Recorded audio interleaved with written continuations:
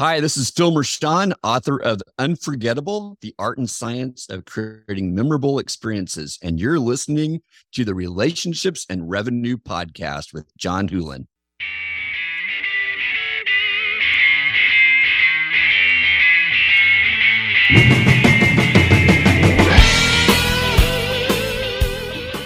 Life is all about relationships, and great leaders heavily invest in those relationships. On the Relationships and Revenue Podcast, we talk about how to improve our most significant relationships at home so we can be better in our business relationships. We talk with experts from all over the world representing many disciplines about the best tips and strategies to become amazing people and amazing leaders. Welcome to the show. Welcome back, everyone, to the Relationships and Revenue Podcast. This is your host, John Hewlin. As always, thrilled to have each and every one of you with me today. And as you heard from that introduction, I have the one and only Phil Mershon with me today. Phil, how are you? I'm doing awesome. How about yourself? Oh, man, much better than I deserve. Much better. Well, as you guys heard Phil say from the introduction, he is the author of the book, which I'm going to hold up here for those of you who can see this in my hand. Again, it is called Unforgettable. The subtitle is The Art and Science of Creating Memorable Experiences. Can't wait to jump into that with you, Phil. But before we do that, or I should say in addition to that, let me tell you guys a little bit more about Phil. And Phil, just so that you know, John doesn't mess around. I got notes, man. I do my research ahead of time. So Phil is the Director of Experience for Social Media Examiner. He happens to be a speaker. He's a jazz saxophonist, which I thought was pretty cool. I didn't know that ahead of time. So that was pretty cool learning that. And so what else, Phil? What else am I missing? What other fun titles are there that make Phil Phil? Snorkel wear. Okay. All right. Yeah, I wore a snorkel standing between two Maasai warriors when I was in Kenya. It's like a random story. I like pickleball. I'm known as the Swiss Army knife. I'm a songwriter. So Swiss Army knife probably says it all. There's a lot of things that I do. I've got lots of blades in the knife and I enjoy using them all, but not all. None of them for too long at one time. Okay. Interesting. I guess that would be one way I could describe myself as an entrepreneur. I'm the same way. The various businesses I have are very different and have nothing to do with one another. And that's partly because I get bored easily. Yep. Yep. Totally relate.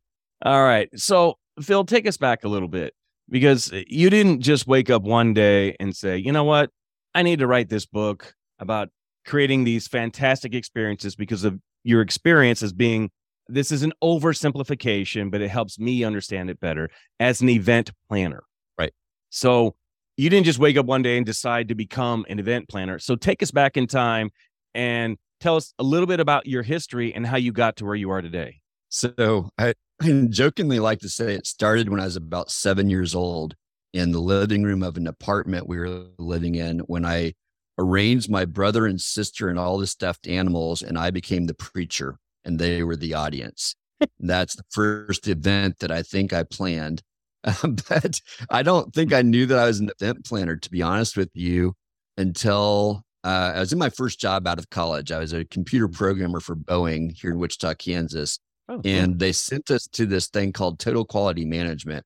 And the guy who led it introduced me to the concept of brainstorming, which I'd never heard of to that point in time, at least in the way that they designed the activities.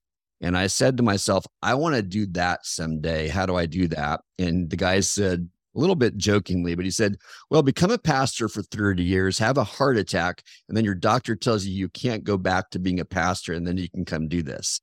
I'm like, well, that doesn't sound like a very promising career path. So I found a different way.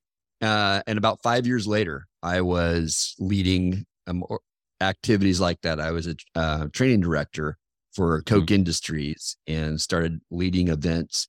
And that began the journey. Even before that, I was doing trainings, but that's where I started to say, okay, I really enjoy this. People enjoy it when I lead these. But at the time I was a pastor. So after I left Coke Industries, I was a pastor for about a decade and was, leading worship for churches, leading retreats, but not really doing corporate events. But when the Great Recession hit, that's when I jumped into events. It was a slow process. It took about a year before I stepped into that, and even a couple more years before really understood that all these different knives in my Swiss Army knife really do equip me to lead and organize events. And then after doing it for a decade, we realized my true sweet spot was in the experience side of it, not as much in the logistics side of it. Mm-hmm. Okay. Well, flesh that out for us a little bit. For those who may not necessarily understand the totality of what goes into planning an event, you differentiated between the experience side and the logistics side. So help us understand that better. Well, so there's a strategy, just like in any business, there's a strategy and an operational side. There's execution side of what you're doing. So I'm an ideator. I'm a strategist. Okay. I love the research, but in terms of the execution, events require a very strong attention to detail. As a creative, that is not necessarily my first strength. Like I notice things that are detail oriented, but not in a consistent way. It's much more, like random access. Oh, I randomly noticed that there's a grammatic mistake there. But if you ask me to proof your document, I'm probably not the right person, but I'll notice that you misspelled a word. Okay. So I'm the creative though. That's really where my strengths are. And then there's others on the team that creativity is not the first thing that they bring to the table. And there's others who have it all.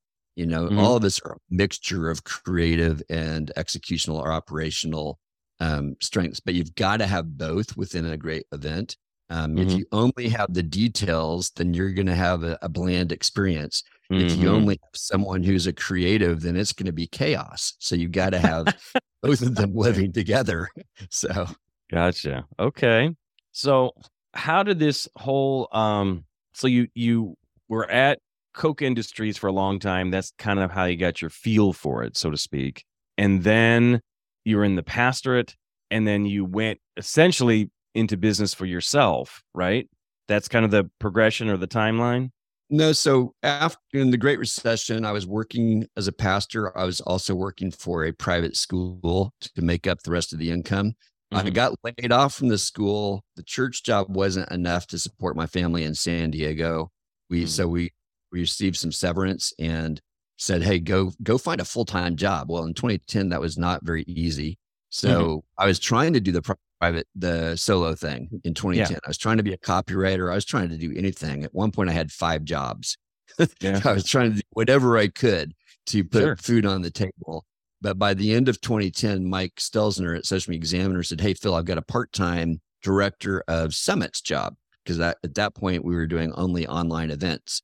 He asked if I'd like it. And I said, absolutely. The pay was better than anything I was making in the other 4 jobs because he was one contract out of the 5 at that point. And so I let go of 3 of them, kept one of them. And then that slowly moved from half-time to full-time by 2012. So I went from contractor in 2010 and 11. By May of 2012, became full-time and have been full-time with Social Media Examiner since then. Gotcha. Okay. And that is essentially a remote position, correct? Yeah. I've been remote the entire time. When everybody else learned how to do that in 2020, I've been doing it since 2010. Wow. Look at you, man. Yep. You're way ahead of the curve. Way ahead. At least in one area. Okay. So when it comes to planning events, because anybody who's paying attention to this podcast has been to and has at least participated in some kind of event somewhere. And we've all had great experiences. We've all had average experiences, and we've all had horrible experiences. So if you can, try and differentiate it for us. What are some key ingredients that make up a great experience, and what takes away from a great experience? What are things that happen that downgrade it? So I would tell you that you can have all 3 of those scenarios happen at the same event. Oh, okay.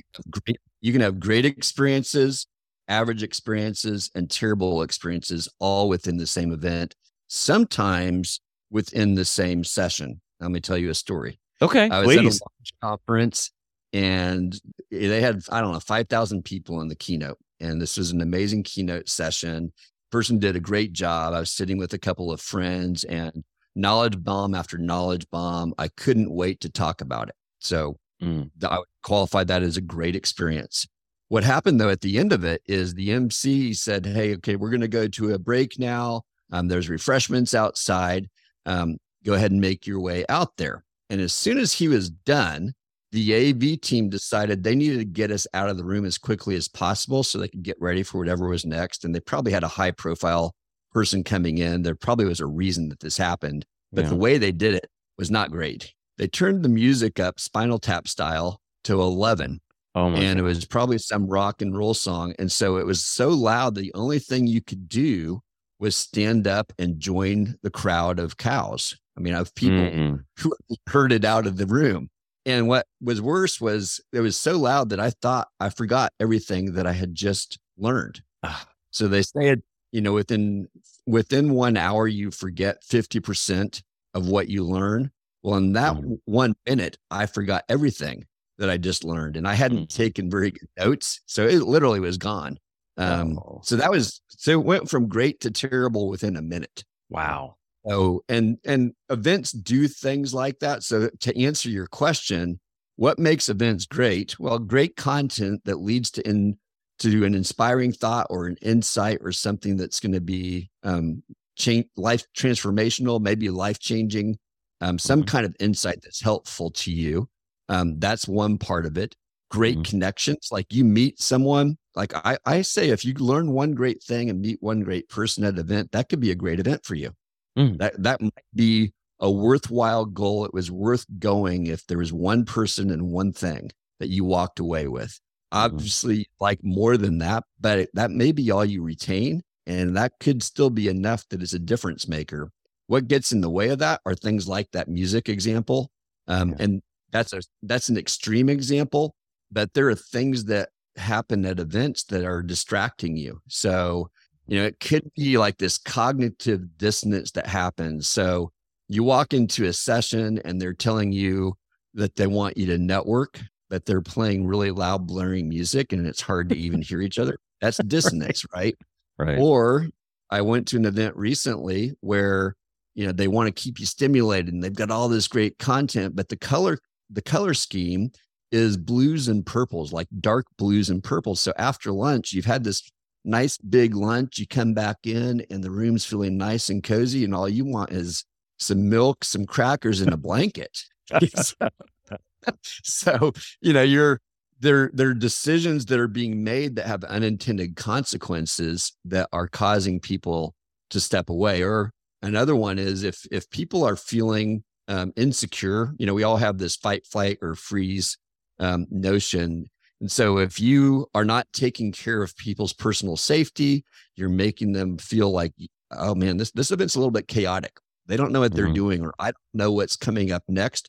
When we're uncertain, or we don't know where the food is, or we can't get to the bathroom, we move down that Maslow's hierarchy down to our basic needs, and everything else doesn't matter anymore. You could have the best content in the world, but if people are concerned about finding a bathroom, or where's the fire escape, or I don't feel safe next to this guy, he's kind of creeping me out, that's all you're thinking about in that moment. Everything else can be thrown away. So event planners, one of our jobs is to make people feel secure, make them feel like we've got all the details taken care of, make you feel like we've been thinking about everything that could go wrong. And we're also prepared to fix the things we didn't think about, because there's always something. There's no such thing as a perfect event. There's no such thing as a perfect plan. We've got to be ready for the things that, we didn't know about. We want to obviously be ready for the things we know can go wrong. So if projector bulbs can go out, you got to have some backups. If batteries are going to go out, make sure you're changing them, but be ready.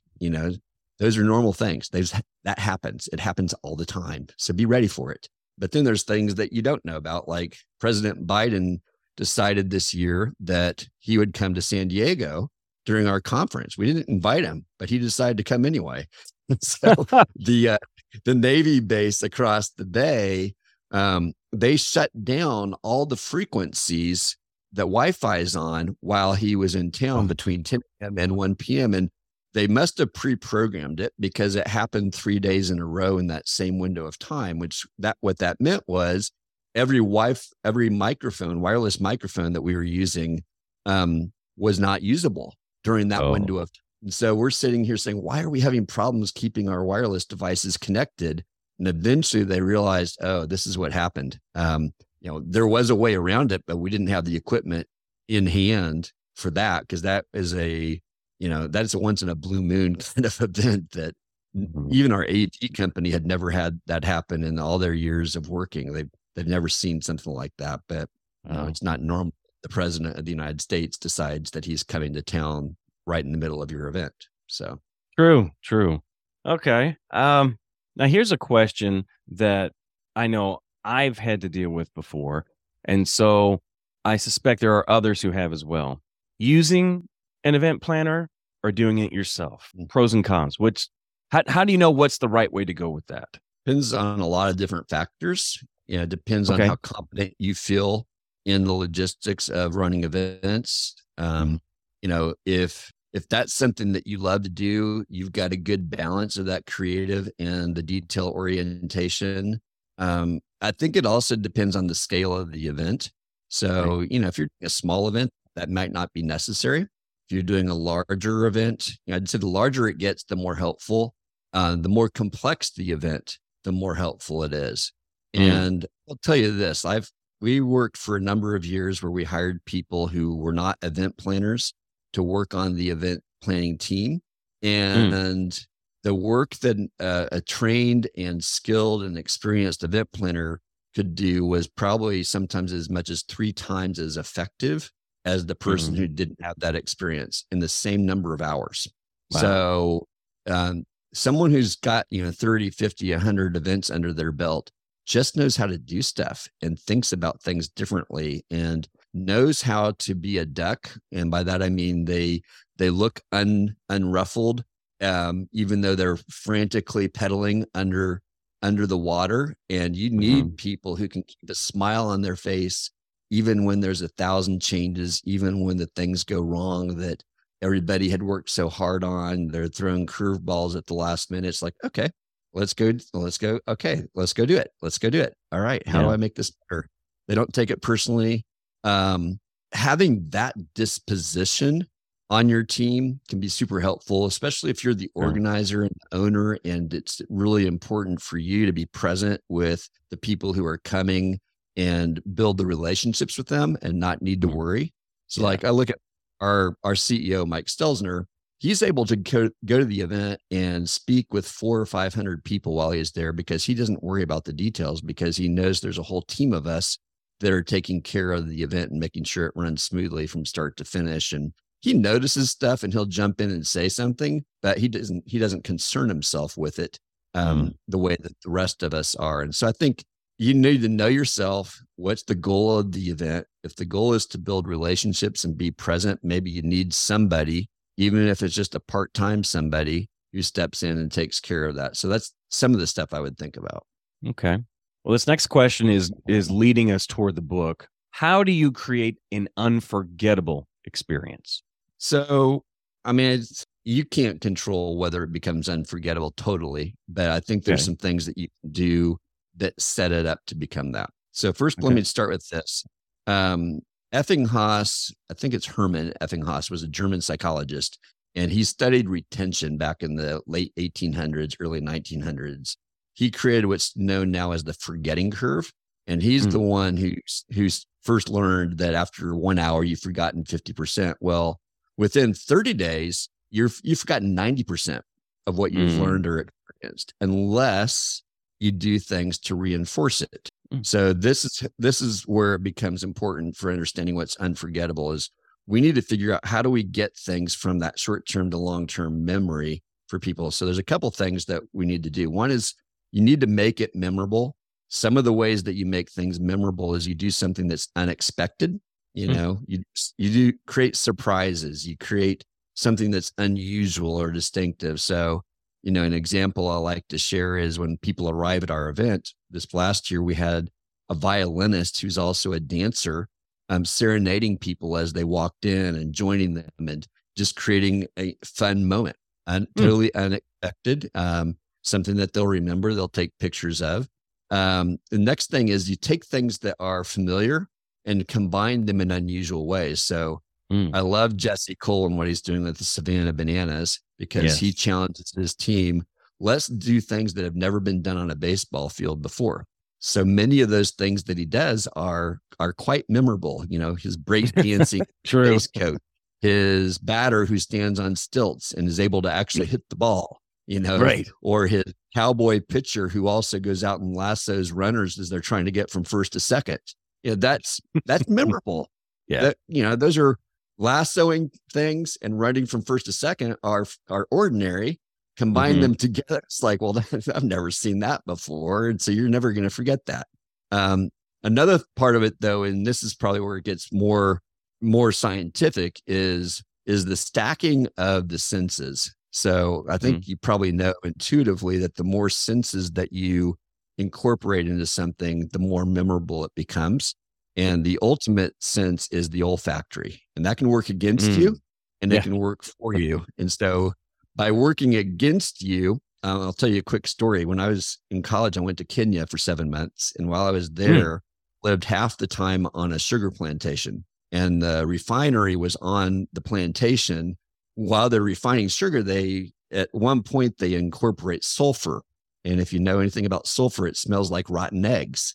So when we're blowing out toward the ocean, it would blow over our village. And so one day when that was happening, I got sick to my stomach from the smell of the rotten eggs. And so the family that I was staying with decided it'd be a good idea to give me bananas. Well, now when I smell rotten eggs or sulfur, I'm immediately transported some 30, 40 years later back to that village in Kenya. My stomach gets upset, and it's the only time I ever don't like bananas is when I'm smelling them. So that's negative. Like you can have smells that trigger people toward negative memories unintentionally. And sometimes you can't, like, no one's going to put rotten eggs in, of course. But it's an example. But on a positive side, I've used the smell. I've actually put bread makers in the back of a room to create the smell of baking bread to remind people of home. You know, for me, it reminded me of my grandma's kitchen in Iowa, because she was almost always baking bread. I've also created vats of coffee and put fans over them and blown them across a room to create the sense of being in a coffee shop. And we will, after people are traveling a long way, I will get fragrance of either lemon or lime or oranges, something citrusy, to help them feel refreshed after they've been traveling, because just that smell causes people to relax a little bit. So using the more senses you can will make something memorable. The other two parts of something that's unforgettable are make it meaningful and make it momentous. So meaningful, make it personally meaningful, something that people are going to find personally meaningful, like some kind of insight that they might have. You want to understand who they are and the journey that they're on. And then by momentous, what I mean is you're stacking moments on top of each other, but it's the right moment. So Chip and Dan Heath are professors at Stanford, and they wrote the Power of Moments. And you probably have that there. This book right here? Yeah, like that one. Yeah. So you've maybe talked about that one before, but they studied how Disney does things, and they asked people after their experience at Disney about their high and low moments, and everybody had high and low moments. It's not like everybody had a great time all day long at every moment. In fact, they say not all moments are created equally. So, but what they did learn is that the high peak moments trump the low moments if done right and at the right time. So that fireworks that's at the end can trump a lot of things. If you set a good first impression, which they do, you walk through the gate and the first thing you see is the castle. That's like, Main Street, and there's the castle and there's some characters. Like all of a sudden, maybe you had to wait in line to get in, to get checked in, and they've probably been trying to do some things there to get you in as quickly as possible. But you have a good first impression. You have a great last impression, and there's a few highlights during the day. You met the princess. She came and greeted you while you're having lunch. You went on your favorite ride. You saw the parade. All those things add up. So when you put those three things together, making it memorable, making it meaningful, making it momentous, you lead toward experiences and moments throughout an event that will be unforgettable. And you have to be intentional about it. And then you've got to also tackle the threats that might take people away that we were talking about earlier. Sure. It's interesting the way you're describing how to create that unforgettable experience for folks. It reminds me a little of the things that I try to do when I speak to people. When I'm in a crowd, one of the things that I do, because most people are not auditory learners. So you got to do something to try and help them remember. And I try to provide a totem each time, some little trinket, something, so that when somebody sees it, it takes them immediately back to the time when they heard me speaking. It's like, oh yeah, that's when John was talking about da da da da da. That's right. Something similar and very akin to that. Yeah, you've given them a little reminder that creates an association that they won't forget as easily. Right. So it's tactile as an addition to the auditory and the visual part of the conversation. You've given them something that they can feel and touch. Absolutely. Yeah, I love it. Absolutely. So talk to us a little bit about Unforgettable and why write the book? Why do it now? And who'd you write it for? Yeah. Well, why did I write it? It started with a crazy idea that I had back in 2017, where I had this aha moment where I saw time stand still when I was at a conference, and that phrase stuck with me, and I got some association around it of, okay, man, this is like, that's what you want to do at an event, is you want to slow time down enough that people can tackle the big things that they're facing in their life at that moment and walk away with a plan, walk away with hope, walk away on a journey toward change. And so I wanted to write a book that taught people how to do that. But what I realized was making time stand still is very subjective. And obviously it's physically not possible. I'm not God, so I can't do that. but it did lead me to a series of thoughts that making it unforgettable is part of it. When you make something meaningful and you give people space, and they're able to shut out some of the other pressures in life, then you do get a sense of that, man, it feels like we were here a lot longer, and yet time also just rushed by. So it started with a desire to do that. I began writing it in 2017. I came under contract to publish the book in 2019, and then the pandemic hit. So a year and a half during the pandemic, I didn't work on it at all because no one cared about events. And then late 21, I started working on it again and finished it late in 22. So why now? It's because of that timeline. Who is it for? It was written first for subject matter experts who want to create their own events or want to grow their own events, who don't have an event planner. I wanted to kind of break down some of the ways that you should think about events. So this is not a book where you're going to be able to, color by the numbers and put your event together. Like, I don't have all the checklists for you. I'll be creating checklists over time, but I didn't necessarily write it with that in mind as much as I want you to think differently about the way you put your event together. Because what I realized is, events are like restaurants. A 1-star and a 5-star restaurants pretty much have all the same elements in a meal. Might be a couple of extra elements in a 5-star meal, but pretty much it's all the same things that you're doing. You get greeted, you get seated, you get drinks, order your food, you get your food, you order your dessert, you get your dessert, you pay your check, and you leave. Right? I mean, there's obviously a lot more to that, but what's different is the quality of the food, and even more so is the quality of the service. And so the book is written with the example of baking bread. Anyone could bake a loaf of bread with 4 ingredients and have an edible loaf of bread, but not anyone can bake an artisan loaf of bread, specialty loaves of bread. And so a master event planner is like a master baker. And so I used that analogy of baking bread, and it's really in the details, the way you think about it, the intention with which you do each thing. And so the core of the book is walking through all the main ingredients of an event and showing you how to think about those things and put those things together, and ultimately showing you how to create your own recipe for the kind of event that you're trying to create, because the events I produce are not the same as the events that you produce. That makes perfect sense. Now, one of the things that we talk about often on this show, Phil, as you might imagine, based on the title of it, is we talk about relationships quite a bit. Mhm. And one of the things that is important to me when we're talking specifically about these events that we create is an opportunity for people to make those connections or to enhance ones that already exist. What role does, and I know we like to use the term networking, but to me, networking, every time I think about it, Phil, honestly, I just think, okay, in some small, secluded little room with stale coffee and people who really don't want to be there with one another, but they have to in order to get business. That's not why I do it. Because if I don't know somebody and we don't already have a relationship, I don't do business with them, period. I don't. And so how do you go about creating that kind of atmosphere where people can, where it goes beyond the networking side of it, where it's like, you know what? I made some new friends that I may end up doing business with, but I made friends at this event. How do you do that? Yeah. We all know people who are the parachute networkers who can walk into any space, meet people, and become friends no matter what you do. Like, it doesn't matter for some people.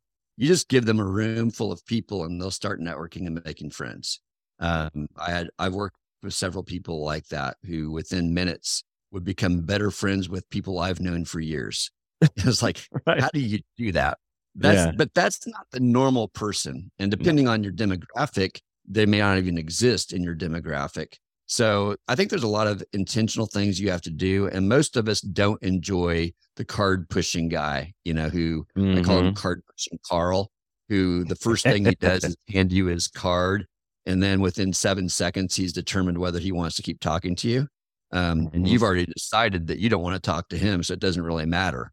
So I think and you can't just, call something networking and expect that people will network. Like, I've been to so many events that have a networking party. You show up and there's nothing there to help you. So some of the things that you can do, I do think it helps to call things by that name, by the way, because I do think it puts people in a disposition of, okay, this is a time that I should talk to people. Like, we're all strangers here. So I think calling things by that is okay. And if you don't like networking, connections is a great word. Like, we actually call it our connections crew. It's not our we used to call it a networking ambassador, but now we call it a connections crew because we realize ultimately people are after lasting connections. They want to make some new friends.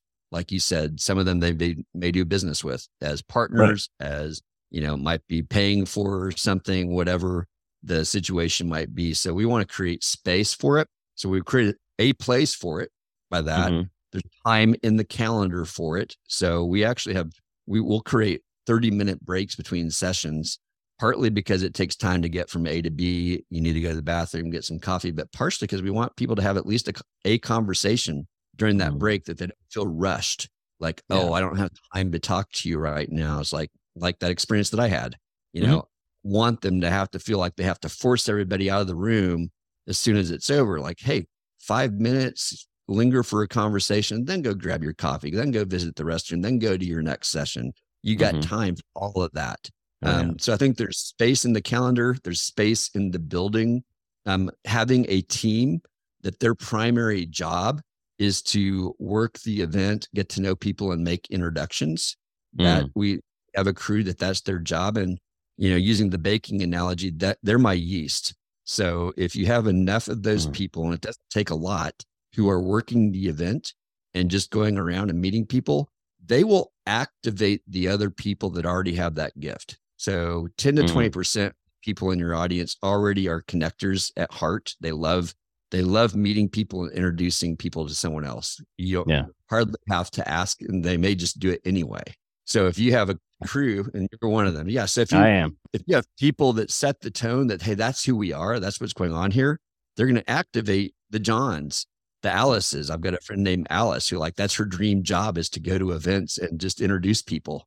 It's like, man, if I could get paid to do that, she told me. It's like, well, there are people that pay for that.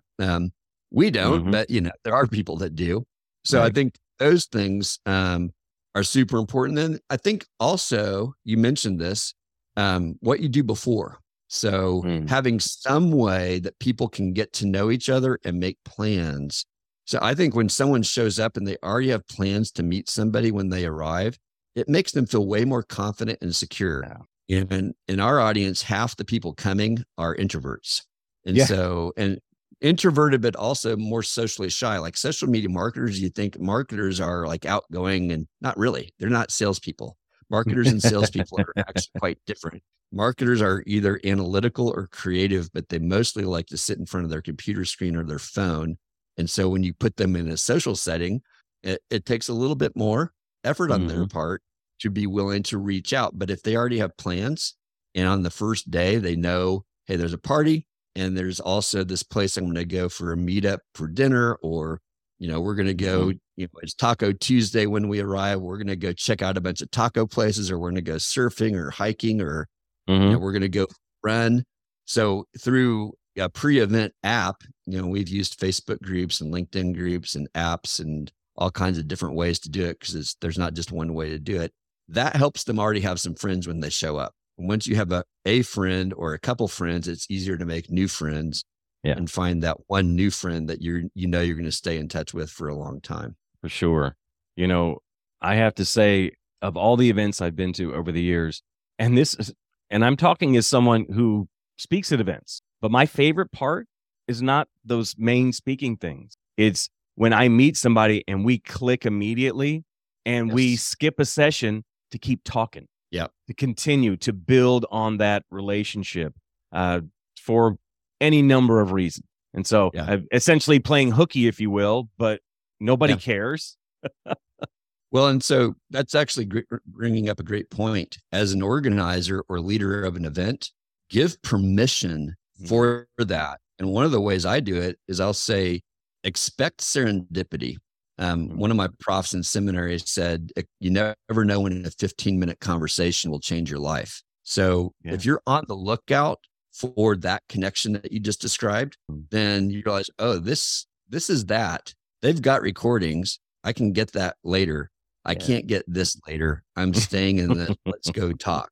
And, it may only happen one time. Like, you've got your plan, but be willing to shelve it if that happens. And be sensitive. It may or may not happen, but if you're on the lookout for it, you're far more likely to recognize it. Absolutely. How would you say your faith impacts your business? One of the ways is I pray for people. So as I meet them, as I hear them talking about stuff, I will either silently pray or ask them if it's okay if I pray with them right then, or if I just pray for them in general. For our event, I pray before the event. I'll actually walk around the building and pray and invite others to do that.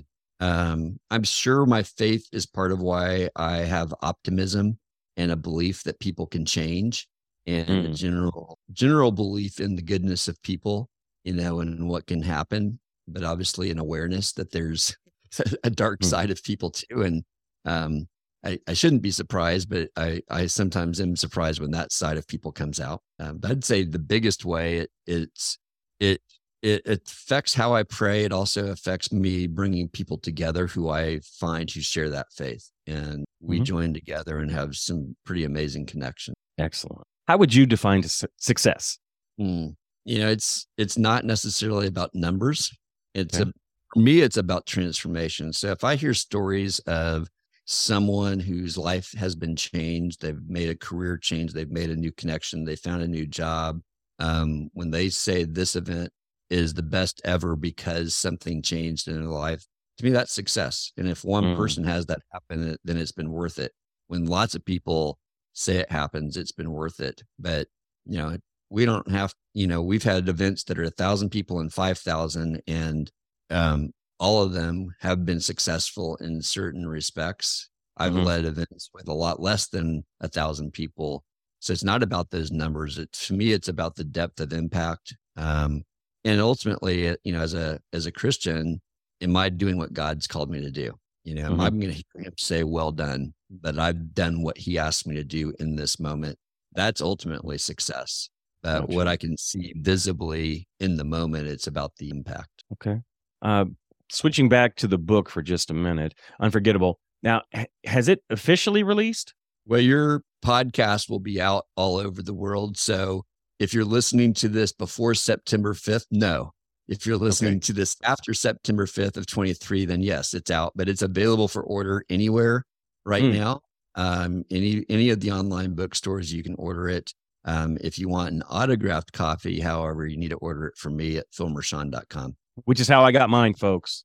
And I will just tell you now, perfectly fine if Amazon or whichever is the way you like to order books. I'm one of those interesting individuals where if I can get the author to sign it for me, that's what I want. That gives me a reason to hang on to the book. And so I like that. Plus, I also like to make sure that the money goes as much directly to the author as possible. So if you order it from Phil's going to get the vast majority of the profits on that. So that's what I'm going to encourage all of you to do, is to go there, is to order directly from Phil. Plus, he'll sign it for you. So added bonus. Added bonus. Absolutely. Well, thanks for speaking up for authors. You know how that works. I do. And this is another opportunity. Well, I will say an opportunity for me to say this to everyone out there. For those of you who don't know, I have been laboring over my first book for many, many years. It started in 2016. It got shelved for a couple different reasons. I won't get into those now. That's a separate podcast episode altogether, which I am going to do for all of you very soon. But just understand, John's book is well underway right now, and it is coming out this year, 2023. It will be out before the end of the year. So you heard it with me talking with Phil. It's coming. It's coming. All right. We're holding you to it. I'm pumped. And again, this is the first book. There's more coming, but this is the first one. Absolutely. So, all right. Well, I know we're getting close on time here, Phil, but, before we get to our final four, where can folks find you? I'd say Facebook and LinkedIn are the two best sites to go to. I think it's different URLs. I'll give those to you. I was not. Oh yeah, they'll be in the show notes. I'm not worried about that. But if somebody's listening, they just jump on Facebook or LinkedIn. Okay. Make sure it's me, the author of Unforgettable, because there are a few other Phil Mershons out there, and even one of them who calls himself the Phil Mershon. So, but he had to say that because I'm Phil Mershon. Plus, there's your website. People can find you directly on your website too. So, yes. Okay. Well, here's our final four, Phil. They're just 4 quick questions. Tell me the first thing pops in your head. All right, let's do it. So here we go. Why did God create Phil? To make a difference in the world. Love that. Number 2, what are you doing, reading, or listening to right now that's helping you grow? I write frequently, and I started a vision process recently, and I listen to the Bible every day. And what do you do for fun? Pickleball, play jazz. Nice. What are you most grateful for? My wife, life, and being done with this book is really fun. Yeah. One last one, and then we'll let you go. Because you're an author, this one's really important. Now, you can't say your own book, but when people come to you for a book recommendation, it's like, Phil, I'm looking for a great book. What's the first thing that pops in your head? What do you recommend? Well, we've already talked about the first one, Power of Moments. Yes, we did. So that would be the first one that I recommend. And then after that, there's like so many. I'd say 48 Days by Dan Miller, 48 Days to Change Your Life would be a great one. It depends on what someone needs and what they're interested. So that's really I've got so many books. You can see some in the background here, but I've got hundreds of books. So that's a hard one just to say there's only one. Gotcha. Okay. Well, Phil, thanks so much for your time today. We certainly appreciate it. Thanks for continuing to put the effort in order to get your work of art out there, because that's part of your creativity in putting that out there. And you're making all of us better because of what you wrote. I can't wait to finish. I have dug into the book. I'm not all the way through it yet, but I can't wait to learn more because you wrote that for somebody just like me. So that's one of the reasons I'm excited about it, but I was more excited to read it because it was your book. Well, thank you. John, can I give you a gift? Yes, absolutely. You and your audience. All right, hold on. Yeah. We weren't planning on this, but we're going to do it. All right. Tell me 2 words that stand out from our conversation today, John. Oh my gosh. Memorable. And I guess that would actually be the same. I was going to say unforgettable and memorable, but they're kind of the same. Memorable and wow, you really put me on the spot here. Right. I'm not used to being put on the spot here. Here we go. We're going to go with memorable and unforgettable. Okay. Oh,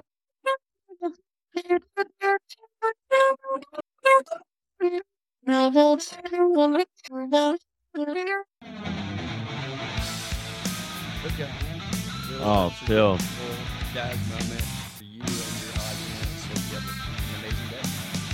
Thank you so much, Phil. We certainly appreciate it. And thanks to all of you for tuning in. You've given us your most precious resource, and that's your time, and I don't take that lightly. So thanks for investing in us today. You guys have a great one. We'll talk to you next time. Bye, everybody. Thanks for listening to Relationships and Revenue. I'd love to get your thoughts on the show.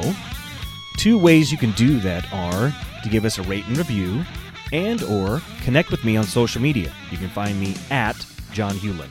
Thanks again for listening, and remember, passion gets you started, purpose keeps you going. Have a great day, and we'll see you next time. Bye.